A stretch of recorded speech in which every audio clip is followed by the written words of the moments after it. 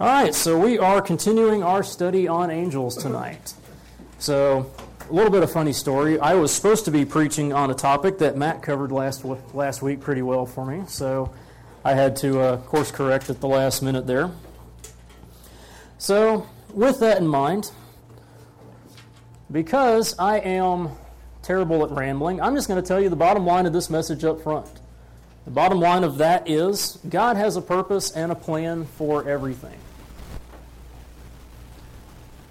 Nothing God does is by accident. God doesn't do things just because. There is a purpose, there is a plan. As Paul says, God is a God of order, not of chaos. And when we first began this study, Pastor Tony made the statement, and if you weren't here, you didn't heard it, it runs along this line. We are not studying angels just to gain knowledge, just to fill in some gap in our understanding, just because it sounds like a fun topic. We're doing this for a particular purpose. And so our pursuit of knowledge, even trivial knowledge, is born out of a desire to have a sense of order and control over our lives. Because God is a God of order. And if we are image bearers of God, we also seek order and control. The problem with that is sometimes we seek knowledge and order and control for ourselves. Not for God's glory, but for our own. And for me, this has always been a struggle. I have spent more than the better part of my life in academia. I have been formally educated quite a lot. Let's see, I started kindergarten in 1988, and the first semester of schooling I did not take a class was in 2015. I have been in school longer than I have done anything else. And, I get people talk to me a lot. A lot of people make the comments like, I wish I could just live in your head for a minute, just get some of that stuff that bounces around and up here. And my usual response to such an inquiry is, no, you really don't. It's kind of a weird, goofy, dark place sometimes, honestly. And honestly, my pursuit of knowledge didn't really bring me anywhere. I just amassed knowledge. I amassed information just for the heck of it, pretty much, just for my own edification. I studied and went to school, justified it to myself to teach, to educate other people, to move forward, but ultimately it was just a selfish pursuit of knowing more than anybody else. Such knowledge does not honor God. Such pursuits do not honor the Lord. God has since really rebuked me of that, and I'm working on that, and I can now turn around and use what I've learned to help other people. But again, knowledge for knowledge's sake is not useful. So when we do studies like this, it's for a purpose. And so the first purpose I want to talk about is the universe has an order to it. God created the universe to work a particular way. Sorry, I didn't make the slides, so sometimes I have to check to see where I'm at. I wrote the information, but Kevin was generous enough to actually put them together for me. So at the top of the universe sits God. He has authority over everything. This should not be terribly surprising to anyone. If God is who He says He is, and if God is who we say He is, this makes perfect sense.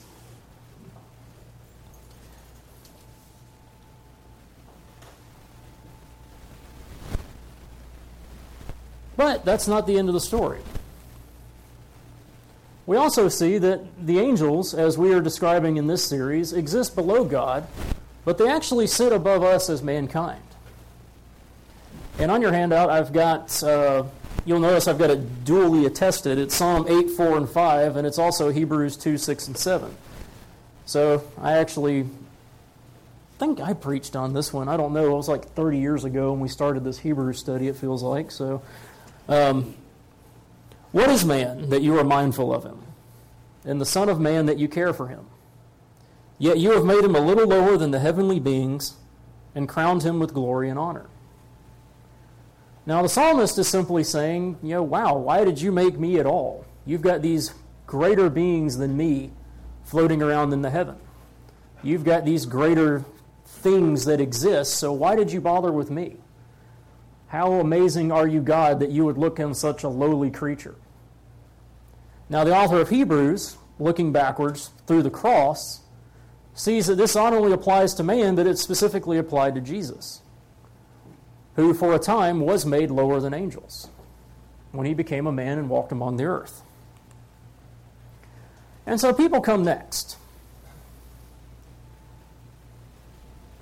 And as I just said, Jesus, who was for a time was a man, has the really unique position of being both above and below the angels at different times in history.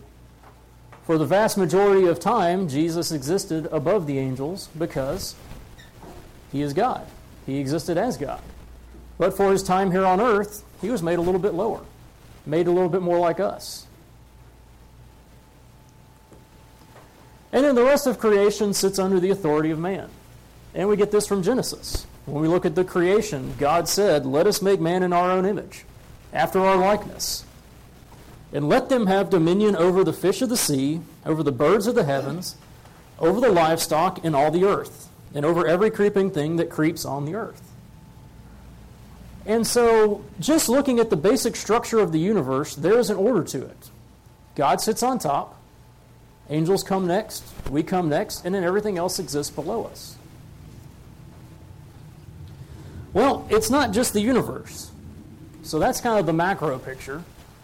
But from what we can tell, the spiritual world has an order to it as well. Now, I am going to qualify that statement very heavily up front. What we know about the spiritual world, we know from the Bible. However, the Bible is not a textbook on the spiritual world. The Bible is a story of God's salvation, God's creation, and God's redeeming of that salvation from sin, of that creation from sin. So, the Bible is not necessarily interested in giving us a massive thesis on the spiritual realm. So some stuff we have to come up with on our own. We have to take what the Bible says. We have to make some educated guesses. And honestly, if you've done any research on the spiritual world, if you've read any books on angels or anything in the past, you will find there's usually about this much Bible and about this much just whatever we feel like saying. Because we honestly just don't know a whole lot about some of this stuff. So that's one reason we're doing this series in the first place, is to just try to answer as many questions as we can from a biblical foundation. So we see that there are several layers of beings created in the spiritual realm. The first one we have are the cherubim. And this is where one of those kind of speculative things comes in. Pretty much everybody agrees on this statement, but again, this is just kind of what we can tease out of Scripture on the subject. So the cherubim appear to be the highest order of angels. And I put angels in quotes, and I'll get back to that in a sec. Because they're never seen leaving God's presence to deliver messages.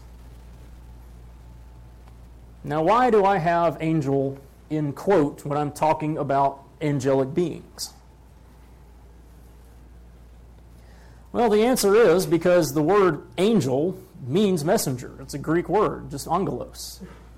That's what it means. So, the pedantic scholar I am, I can't let go of some of my weird nerd tendencies, so I have to put angel in quotes here because they never actually deliver messages. They kind of sit around God the whole time. And these have a very specific purpose. But I'll get to that in a sec because this is not where I'm at. Cherubim appear so otherworldly that when Scripture tries to describe them, it's almost impossible. And I put in your handout a selection of passages from Ezekiel 1, because Ezekiel does come across some of these beings. And yeah, human words just do not describe this. So Ezekiel does his best. And this was their appearance. They had a human likeness, but they had 4 faces. Okay. Well, we started off okay and then kind of took a left real quick there. Each of them had 4 wings. Okay, angels have wings. Their legs were straight, and the soles of their feet were like the sole of a calf's foot. All right. And they sparkled like burnished bronze. Okay, so they got good tans, got that. Under the wings of the 4 sides, they had human hands. Okay, back to good explanations. And I skip a little bit down to verse 10. And as for the likeness of their faces, each had a human face. Okay, tracking this pretty well. The 4 had the face of a lion on the right side, the face of an ox on the left side, and the 4 had the face of an eagle. So let me get this straight. They've got 4 faces facing 4 different directions. The 4 of them have different appearances. They have straight feet, but they've got calves' feet. Yeah. Anyone have any idea what that looks like? Because I would more than be happy to talk to you. I'm really curious. And so we've got the cherubim from what we can see at the top. We've got the seraphim just below them. And then Scripture gives us a couple of special cases. So we have 2 named angels in all of Scripture. We have Michael and Gabriel. And that's been up there a minute, so I hope you have that written down here so far. So the first one we're going to talk about is Michael the archangel. And his name means, who is like God? Or if you want to put it in the more normal terms, who is close to God? Who is worthy of God? Who can say they are close or near to God? Now, Michael has always been an interesting case for me because, well, probably not a lot of people know this. Ray is actually my middle name. My first name is actually Michael. Now, I'm named after my father, who is Mike. But, hey, my name's in the Bible. That's kind of cool. It's always been kind of an interesting thing to me. So, Michael is also called the archangel. So that title implies that he has greater status and authority than most.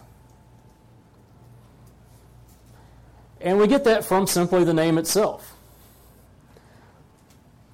So angel, pretty easy to tease out there. We've already talked about that a little bit.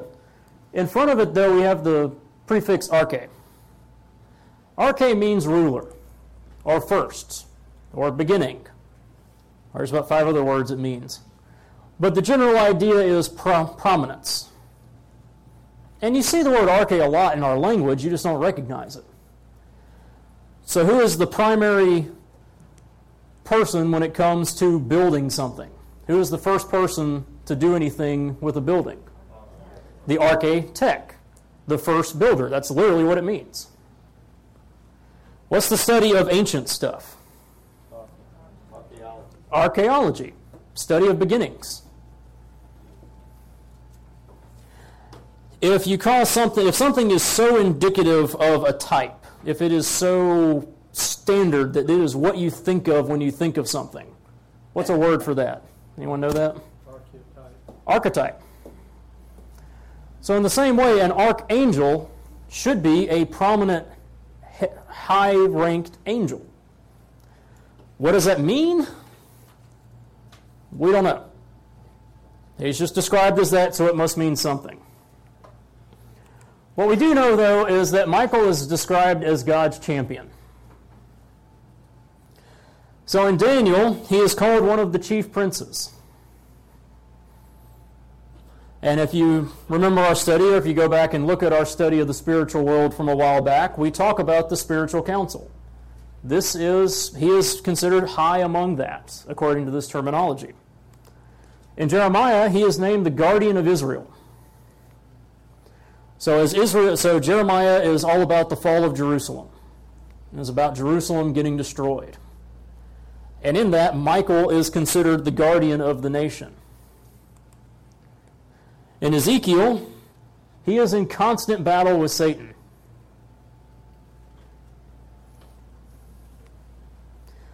So his job is pretty much to keep Satan as occupied as he can.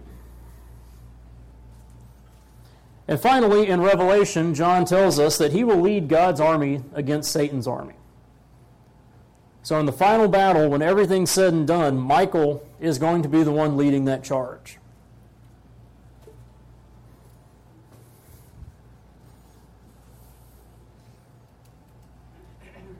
The good news is, we already know how this story ends. How the individual battle is going to play out is irrelevant. The war was won 2,000 years ago. Amen? The other angel we see named specifically in the Bible is Gabriel. And his name means mighty one of God. I don't have a fourth name, Gabe, so I'm not going to go into a sidebar on that on this one.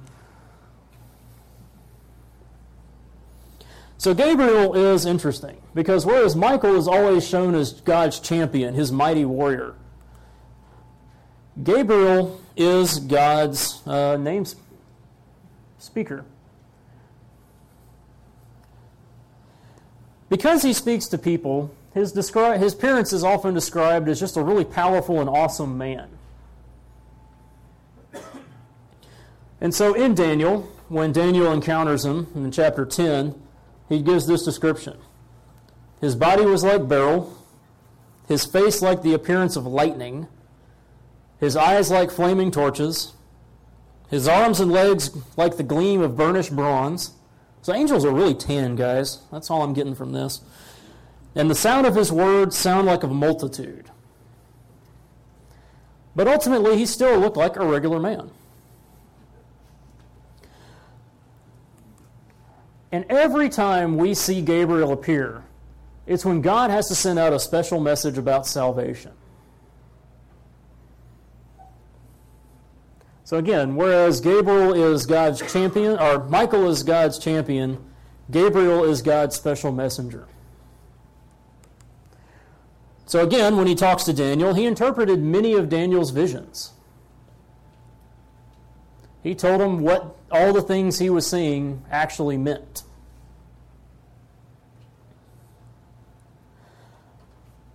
Furthermore,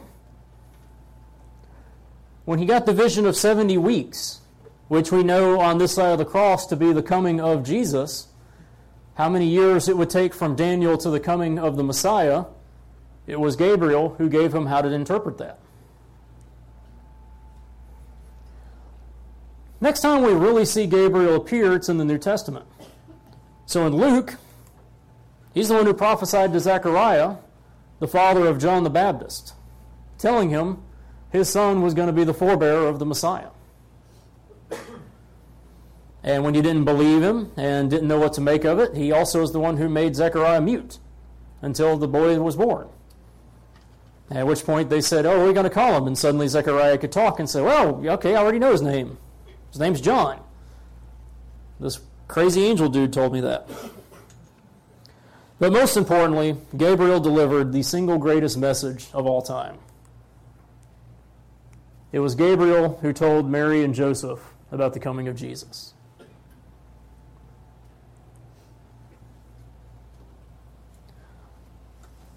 So it makes sense that these two angels are given names in the Bible, because every time they appear, something amazing is about to happen. But there's an even greater angel described in the Bible. And that is the angel of the Lord. Sometimes, and we only see the angel of the Lord in the Old Testament, we see an angel that just does not act like a regular angel. Now, the angel of the Lord has different names depending on who you talk to. It can be the angel of Yahweh, the angel of Jehovah, but angel of the Lord is typically how we describe him. And they all three mean the same thing anyway. So one way the angel of the Lord is very different from other angels is when angels appear, because they are so mighty, because they are so magnificent, because they are so different, people often tend to fall on their knees and worship them.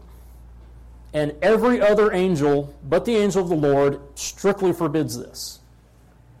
They will be very quick to say, do not worship me, worship God. The angel of the Lord allows men to worship him. Huh. That's interesting. We see the angel of the Lord is described as the one who spoke to Moses in the burning bush. And when Moses said, "Who do I say sent me?" Yahweh, I am, sent you. It was the angel of the Lord in the burning bush. A little bit before that, when Hagar, the concubine of Abraham, got sent out into the wilderness by Sarah, it was the angel of the Lord that came and comforted her.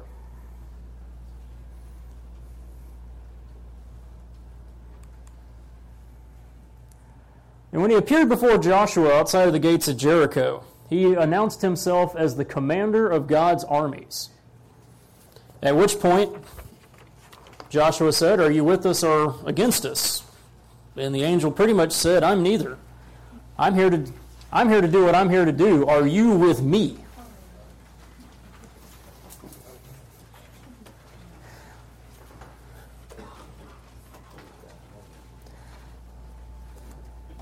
This angel has greater power and authority than any other angel and does things no other angel does because, well, frankly, it's the pre-incarnate Christ. It is the representation of Jesus before his coming. It is where we see Christ appear in the Old Testament.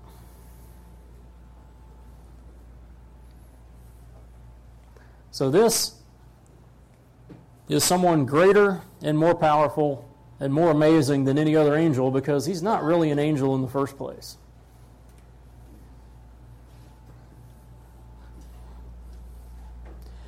So what do we make of all this? Well, that's a great question. I'm glad I asked it. I've already told you, God has a purpose and a plan for everything. God wants order. God wants stability. God wants everything to go the way it's supposed to go. God created angels and humans for the same purpose. Matt talked about this last week. But it doesn't mean we don't have different applications. The purpose of God, of angels, and the purpose of man is to give glory to God. We just have different ways of doing it.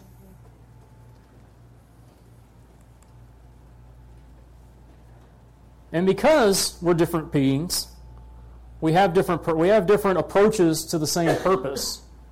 We are different beings.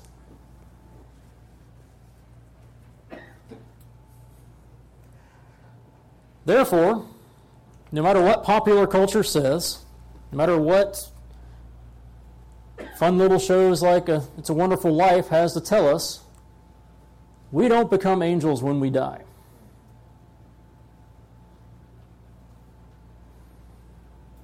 And I hope I didn't break anyone's heart there. And if I did, I'm about to mend it back. Because I'll ask the question, why would we want to?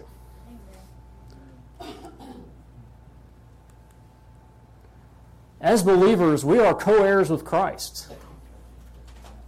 We might be below the angels right now, but one day, standing before God in His glory, we're going to rise so far above them, it's not even funny. We have an option they don't have. We have the ability to seek God's salvation. We have the ability to get indwelt with the Holy Spirit and become functionally part of God's family. Why would we want to settle for coach when we live in first class?